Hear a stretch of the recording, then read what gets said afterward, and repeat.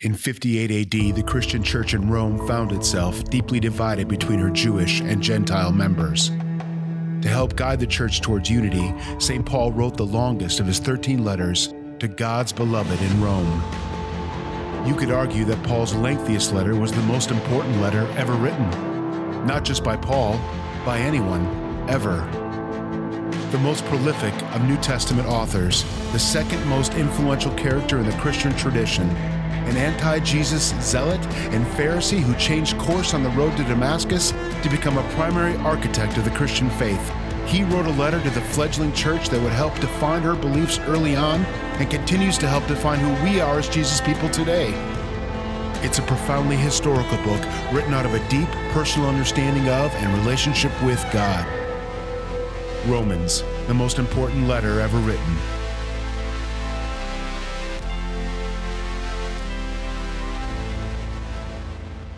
Hey friends, open your Bible to Acts chapter 11. If you aren't in a place where you have access to a traditional Bible, as always, you can take your digital device and you can open the YouVersion, or it's also called the Bible app. And we've already uploaded all the notes and all of the scriptures. Wherever it is that you're watching us from, I love you. And I'm so glad, so excited, so honored that you're part of our family.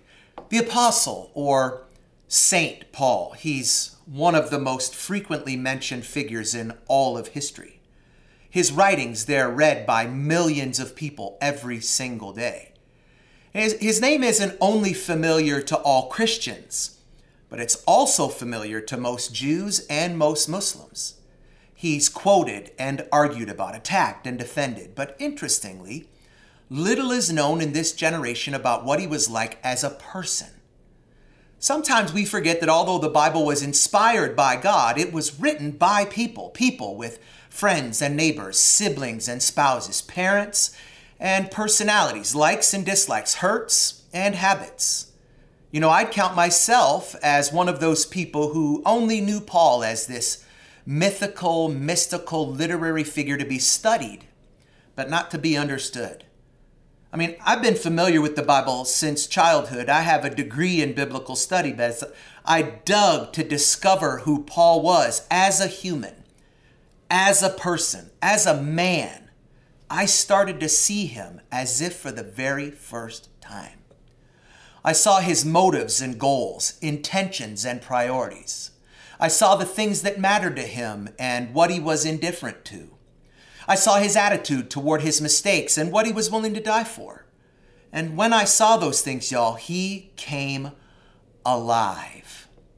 I mean, I'd read plenty of opinions over time, like Nietzsche, for example, called him one of the most ambitious of men whose superstition was only equaled by his cunning, a much tortured, much to be pitied man, an exceedingly unpleasant person, both to himself and to others. Frederick Farrer, chaplain to Queen Victoria, described him in this way, that he was loftily superior, disdaining mortal weaknesses above ordinary passions, a saint in cold marble. The famed artist and sculptor Basil Matthews, he portrayed him as a muscular hero, a man who any boy would idolize. But y'all, none of those images or descriptions resembled the man I was getting to know. Like the Paul that I've come to know, he's far more exciting than that. He's far more radical than anything I'd ever heard or imagined. And so I decided I wanted to bring a series of teachings on his most monumental literary work, the Book of Romans. And as I've written these, I've tried to make Paul and his amazing story both reachable and relevant to anyone, whether they be Protestant or Catholic, Jew or Gentile. And I clearly felt God challenged me to make these things more accessible, which is why I've been doing these Zoom calls called Ask Pastor Sean. And we're going to do that again this week. Same time, same place, 8 o'clock Tuesday night, just RSVP on our website. And I've loved those calls. They've been so interesting. They've been so engaging. They've challenged me and encouraged me. So I want to continue in this journey that we've been on with a teaching that we're actually going to cut into multiple parts. I want to share a teaching that we're calling When. Let's pray. God, we love you. Thank you for who you are. Thank you for what you do. Thank you for your calling on our lives. Thank you for your love and your adoration towards us. Thank you that you notice us, that God, you would refer to us as your friends, that you, the first, the last, the Alpha, the Omega, the great I am, the King of Kings, and the Lord of Lords, would know us and would love us. So today, God, I pray that your word would become life, that it would become deposited in our hearts, our minds, our spirit, and our actions, that we would become small and you would become big. In Jesus' name, amen. You know, to truly understand the totality of anyone, we need to understand the journey that brought them to the place where we encounter them. So what is it that brought Paul to the place of prominence and persuasiveness that we experience and encounter him in today? Guys, buckle in, get ready, because his journey, it is crazy. Saul, or Paul, was born in probably 1 AD in this magnificent, lush city called Tarsus, sandwiched between the Mediterranean and the mountains in Turkey, now known as the Taurus. They stood like a 12,000-foot rock fortress of canyons and cliffs, a magnificent, majestic backdrop, especially in the winter when the snow showed smooth on the cloudless peaks. The river Cydnus, swift, narrow, and brilliantly clear, snaked through the heart of the city, flowing into an artificial harbor. It was an engineering masterpiece of the ancient world, and it was where just 40 years before Paul's birth, Cleopatra stepped ashore to meet Mark Antony. And history tells us that when she arrived, all of Tarsus marveled at her silver oars, her golden deck, and purple sails that Shakespeare said were so perfumed that the winds were lovesick with them. God, that's so dope. That sounds like the line from a Luther song. It's here in Tarsus that each spring, when navigation resumed and the mountain pass thawed, slaves unloaded goods from the Orient and the city exploded with noise and smell and a prosperous bustle. Caravans set out to the north up the Roman road and crossed the mountains through the Cilician gates, a crevice chiseled through the mountain just wide enough for a wagon to pass through. It was another feat of ancient Tarsian engineering. Tarsus was a fusion of civilizations at peace under the rule of Rome: Cilicians and Hittites, Greeks and Assyrians, Persians and Macedonians, who had stayed after they had come with Alexander the Great on his march to India. Paul's father, he was a master tent maker, a craftsman who worked with leather and cilicium, a cloth woven from the hair of large, long-haired black goats that only grazed on the mountainous slopes of the Taurus. These black Tarsian tents were widely used by caravans, nomads, and armies throughout all of Syria. Paul's father, although born in Israel, he was a citizen of Tarsus, and he was obviously wealthy, and we deduce that by the fact that 15 years prior to Paul's birth, citizenship was removed from anyone without considerable wealth or property. His father was also a citizen of Rome, which was only granted for a significant fee. Roman citizenship not only gave people local distinction, but it gave them the freedom to safely travel anywhere within the Roman Empire. It was a pass that would be necessary to Paul's mission years later. But the privileges as citizens of Tarsus and Rome were nothing to Paul's family in comparison to the high honor of being Israelites. They were God's people of promise. The school that was attached to the synagogue in Tarsus, it taught nothing but the Hebrew text of the sacred law, in which Paul excelled. So in 14 AD, his father sent him to Jerusalem to attend the school of Gamaliel, the most respected teacher within all of Judaism, which would have been extremely expensive. It was an incredible investment for Paul's father. At this prestigious school, in addition to the deep study of scriptures, Gamaliel taught his students to be compassionate toward Gentiles, which also would be instrumental in Paul's calling after his conversion to Jesus and is proof that all our steps are ordered by God. For the next 5 or 6 years, Paul would sit and study at the feet of Gamaliel, and the Jewish state at that time was what you would call a theocracy, meaning that religious and national leaders were identical. So the 71 members of the Sanhedrin, the Jewish Supreme Court, were equally judges, senators, and spiritual masters. Paul was desperate to be one of them. But before he could hope to be, he had to master a trade, since in theory, no rabbi took fees for their ministry, but instead supported themselves. And since every Jew was born into a trade, Paul returned to Tarsus, now in his early 20s, where he would work in the family tent-making business and teach in the local synagogue, and his father couldn't have been more proud. His son was the prized pupil of the most respected rabbi in all of Judaism. Soon after his 30th birthday, an expert tent maker, Paul returned to Jerusalem as a young candidate for the Sanhedrin. And although the Bible doesn't highlight it, some scholars have insinuated that Paul may have been married at some point. Whether his wife died or whether she left him when he was converted to Jesus, we don't know. But the reason that they insinuate that he may have been married and wasn't married anymore, aside of Scripture saying at one point where he says to remain unmarried as he was unmarried, the assertion is made of his potential marriage because Jews rarely remain celibate, and parenthood was a qualification required of candidates for the Sanhedrin. As he strode about the temple courts, he wore the arrogance of a man whose ancestors and actions made him feel incredibly important. His blue fringed robe and the amulet strapped to a turban-like headdress displayed his pride in being a Pharisee. And he knew what was due to him: respectful greetings, high precedence, and a prominent seat in the synagogue. And this is when he first encountered Stephen, who was teaching about Jesus being the risen Messiah.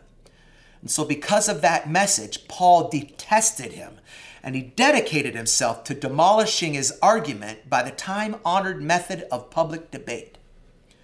And so the synagogue benches were filled. The elders listened intently. Paul and his supporters argued from the law that since Jesus had been hung from a tree, he must have been under God's curse. He couldn't possibly be the Messiah. Paul then attempted to dispose of the resurrection by the accepted explanations that the disciples had obviously stolen the body. But in reply, Stephen showed that Moses and the prophets, David and the Psalms, all foreshadowed how the Messiah wouldn't strut in as a conqueror, but he would allow himself to be jeered, hurt, and murdered, and that he would in fact rise from the dead.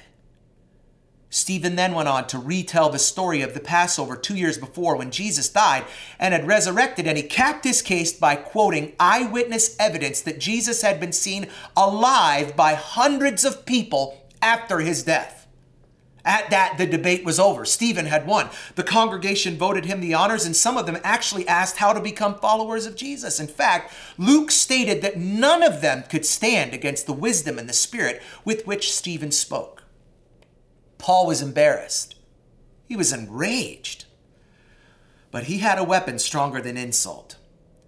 He would twist Stephen's words to sound blasphemous and silence him forever by due process of the law. So he had Stephen arrested and brought before the Sanhedrin. While Paul stood smiling in the background, Stephen's fate was sealed. He was brutally executed while Paul held the robes of his executioners. During the rest of that summer in 31 AD, Paul embarked on the systematic suppression of Jesus followers, a task he would joyfully fulfill for the next 3 years. Then in 34 AD, during a trip to Damascus on the largest of all his manhunts, Paul encounters Jesus, and in that encounter he is blinded. He is then brought to the house of a Jewish merchant named Judas, where, still blind, he prayed and fasted for 3 days. And he prayed and fasted until Ananias, who incidentally we never hear from again, comes to pray for him. When he prays for him, scales fall from Paul's eyes.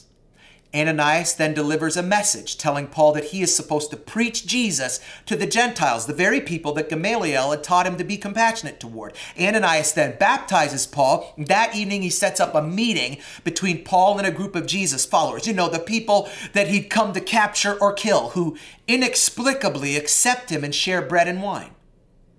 But an even more extraordinary incident would occur the next Sabbath at the most important of all Damascus synagogues. The elders in the congregation, they had no knowledge of Paul's conversion. They merely supposed that he had recovered, that he had regained his sight, and he was ready for the work that he'd come to do. They took their seats in the synagogue with satisfaction that the punishment would soon commence. The leader of the synagogue, he opened the floor to Paul. Still dressed in his full Pharisaic garb, Paul read the allotted passage from the scroll of scriptures, his cadence and inflection perfect. Then he returned the scroll and he paused, surely thinking if he had seen the truth, these brothers would as well. It was in that moment that he proclaimed Jesus as the Messiah, the living Son of God, and the reaction wasn't at all what he had expected. The air left the room. The worshipers were surprised, then stunned. Then they shouted with fury, "Traitor!" Paul was taken aback. He clearly couldn't stay there. The accusations of blasphemy were imminent. What would he do? Where would he go? He certainly couldn't return to Jerusalem, where an enraged high priest would ensure his disappearance either by strangulation or lifelong incarceration. So the next move was simple. In 34 AD, he fled to Arabia, where he would subsequently encounter Jesus in a series of visions and dreams. And months drifted into years. And in the third year after his conversion, he was finally ready. Now lean and physically fit, his face darkened by the sun, he walked into the Arabian capital, Petra, and he took his earliest opportunity to preach Jesus in the local synagogue. But the response was similar to what he'd received in Damascus. The uproar was so great that it led King Aretas, who already hated the Jews, to order the arrest of this troublemaker. Paul fled Petra with the price on his head. Clearly, he was no longer safe anywhere in Arabia. Now in his mid-30s, he set out north to assume leadership of the great crusade taking place in the synagogues where Jesus was being proclaimed. Jerusalem was still barred to him, so he headed back to Damascus, where he was immediately welcomed by the believers that he'd left behind. And he took this opportunity to convert these people from simply being believers to full-fledged disciples, people who would soon come to his rescue when the Jews plotted his murder. Having no legal cause against him, the local Jewish elders couldn't kill him inside the city. But when a traveler from Petra mentioned the warrant for his arrest, their plot became clear. They bribed the local representative of King Aretas, who then gave orders to seize Paul and carry him outside the city to slit his throat. Paul caught wind of it, so in the middle of the night, his disciples took him to a family that was friendly to their cause, who lived in a home on the city walls. They put Paul in a basket and they lowered him 10 feet to the ground outside the city. Paul decided it was now time to fulfill his ambition of making friends with the Apostle Peter. He needed to learn all he could about Jesus, and the danger of his return to Jerusalem was worth the risk. But upon his arrival into Jerusalem, he didn't immediately approach Peter. Instead, he looked for access to him through some of the local city followers of Jesus. And he's appalled when he receives the cold shoulder. But Luke would reveal the reason, saying that they were all afraid of him. They didn't believe that he had truly become a believer. I mean, some of these people had suffered horribly because of him. And though they were required to forgive him, his announced arrival was unnerving. The reports of his conversion had been followed by such a long period of silence. He might have been a spy. But he was endorsed by a man who would later become his closest companion and confidant, Barnabas, a wealthy landowner from Cyprus whose name means son of encouragement. Barnabas was generous and deeply loved by the people thanks to his commanding presence and gentle manner. And he was the uncle of a young man named John Mark, who would later write the Gospel of Mark and had a close relationship with the Apostle Peter. The introduction was made, and in his impulsive, warm way, Peter and his wife asked Paul to stay in their home, where Paul spent the next 15 days listening and learning and questioning Peter. He wanted as much as he could get of Jesus' sayings, and it was here that Peter would quote Jesus' sermons and describe his miracles firsthand. Even so, Paul wasn't a man who was happy unless he was active, so he went to the synagogues of the Greek-speaking Jews and picked up where Stephen had left off. He talked, he debated, and once again, He provoked dissension. This man, who so desperately wanted to be used for reconciliation, seemed to cause violent arguments everywhere he went. Once again, a murder plot was launched. Immediately after it leaked, Paul was hurried out of danger and he's taken to the coast. And in 37 AD, he was sent back to Tarsus.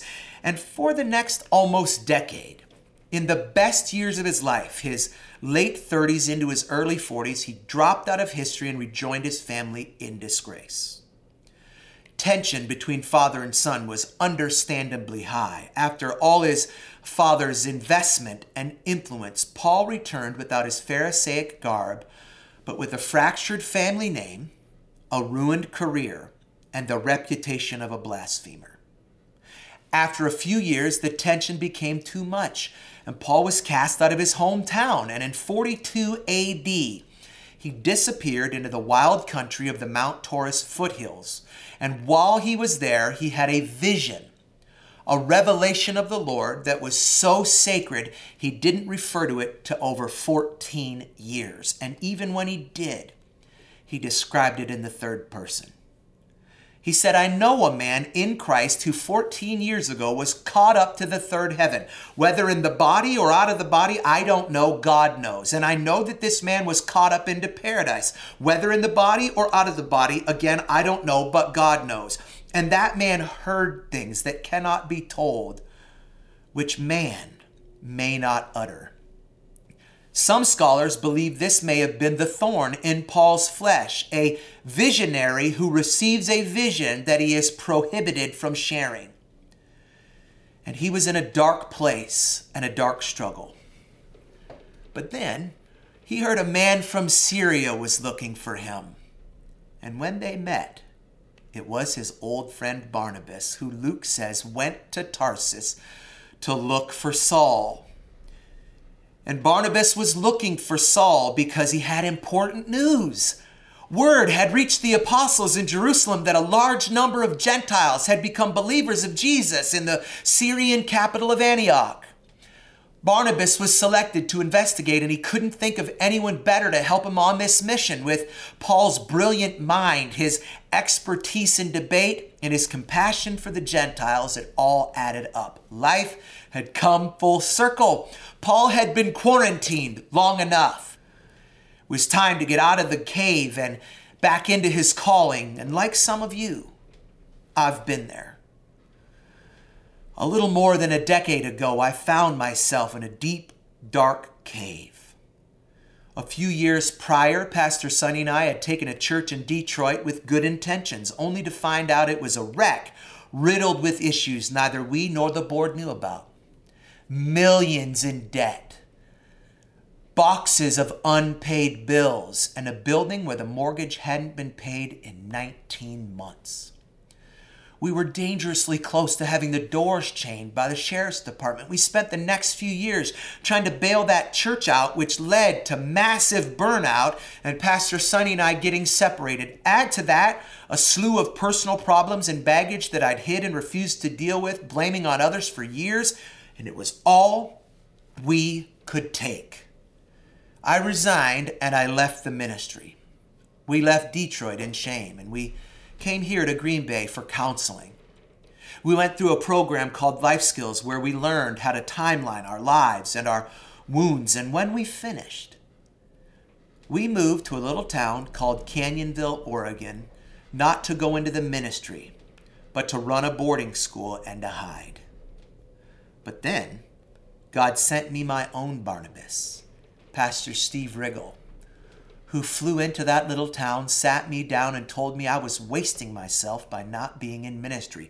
It was time to leave the cave and get back into the ministry that God had called me to. He asked me to join his team at Grace Church in Houston, Texas, where we would spend the next few years having our health and our hope restored. That is, until a little church that was part of the same network called Life Church in Green Bay contacted me and asked if Pastor Sonny and I would consider becoming their new pastors. And when I ran it by my pastor, Pastor Steve, again like Barnabas, he said he couldn't think of anyone better to help them with their mission. And the rest, it's history in the making. And Paul's experience and mine, it makes me think of you. And so I have 3 questions I want you to think about this week. Here's the first. What events in your life have you overlooked? You know, nothing happens that God can't redeem. Romans 8 tells us we know that God works all things together for the good of those who love him and who are called according to his purposes. What events have you overlooked? Here's the second. What relationships have you overlooked? Who do you have in your life that you haven't been leaning on? Ecclesiastes says, a person standing alone can be attacked and they can be defeated, but 2, they can stand back to back and conquer. 3 are even better, for a triple braided cord is not easily broken. So what relationships have you overlooked? Here's the third. What calling have you overlooked? 1 Corinthians tells us every person should live as a believer in whatever situation the Lord has assigned them to, just as God has called them. What's God called you to? What's he doing in you in this cave? What's he doing in you in this pandemic that could be laying the groundwork for the rest of your life? Can I be your Barnabas? Can I be your son of encouragement and tell you, friend, your steps are ordered. It's time for you to get out of the cave and get into your calling. I wonder, will you do that? Will you do that right now? Will you close your eyes? You know, one of the things that I love about the journey of my life is that it is living proof that my steps were ordered. With all of the garbage that I did, with all of the mistakes that I made, with all of the failures that I was engrossed in, all of my steps led me to the only one who could rescue me. And I'm not special. I'm no different than anybody else on earth. And friend, your steps are ordered too. And I believe that there are people that are watching this today, right now, people who maybe stumbled upon this, people that didn't even intend on being on this broadcast, who your lives are in disorder. Your lives have been disrupted. You're literally in the middle of this disarray. You're dissatisfied with everything that's happening around you. And can I tell you, the only thing that can change that, the only thing that can rescue you is a relationship with Jesus. That's what salvation is. That your steps are ordered to him. And so the Bible says that for you to be saved, for you to be rescued from your sin, for you to be rescued from your shame and yourself, all you have to do is call on the name of the Lord, believe it in your heart, and you will be saved. And so I wonder if you're here today and you say, Sean, there's things in my life that are out of order. I want my life to be changed. I want my life to be renewed. I want my soul and my spirit to be rescued. Well, this morning we're going to give you opportunity to do that, and here's how. In just a few seconds, I'm going to say a prayer, and then I'm going to pause. And when I pause, if you repeat that after me and you mean it in your heart, you will be saved. See, if you're watching this and you say, Sean, that's me. I need to be rescued. I need to be saved. I need to be set free. Would you repeat this after me? Would you say, Jesus, I'm a sinner, but I'm sorry. Would you forgive me? Will you come into my heart? Will you forgive me? Will you change me? Will you make me different? Will you make me new? Will you be my Lord? And will you be my Savior? In Jesus' name, amen. Friend, if you prayed that prayer, congratulations. Your life has just changed. You've just begun a brand new journey away from where you are to where God wants you to be, which is more like Jesus. And we would love the opportunity to walk this journey out with you. So if you would do us a favor and click that button that says you're raising your hand to receive Jesus, that's going to notify us, and it's going to give us the opportunity to follow up with you. And I love you. I'm so excited for you. Welcome to the family of the Lord. But we're not done. If you would just close your eyes again. There's some of you who are watching this and you say, Sean, I'm a Jesus guy or I'm a Jesus girl. But there's some things in my life that I've been taking for granted. There's some events that I've been taking for granted, some steps that have been leading me to Jesus, some relationships that I've been taking for granted. And there are some things that God's called you to that you've been ignoring because you were too busy or too preoccupied. But Now is the time. So if that's you, I want you to pray with me. So Father, today for my friends who are watching this, God, set us free from the bondage that's held us back, God. I bind an enemy that would try to speak in their spirit to tell them that they're not able and they're not worthy. But God, thank you that they're willing. God, make us all that you've called us to be. Help us not take it for granted. In Jesus' name, amen. Friend, I love you. Will you worship with us?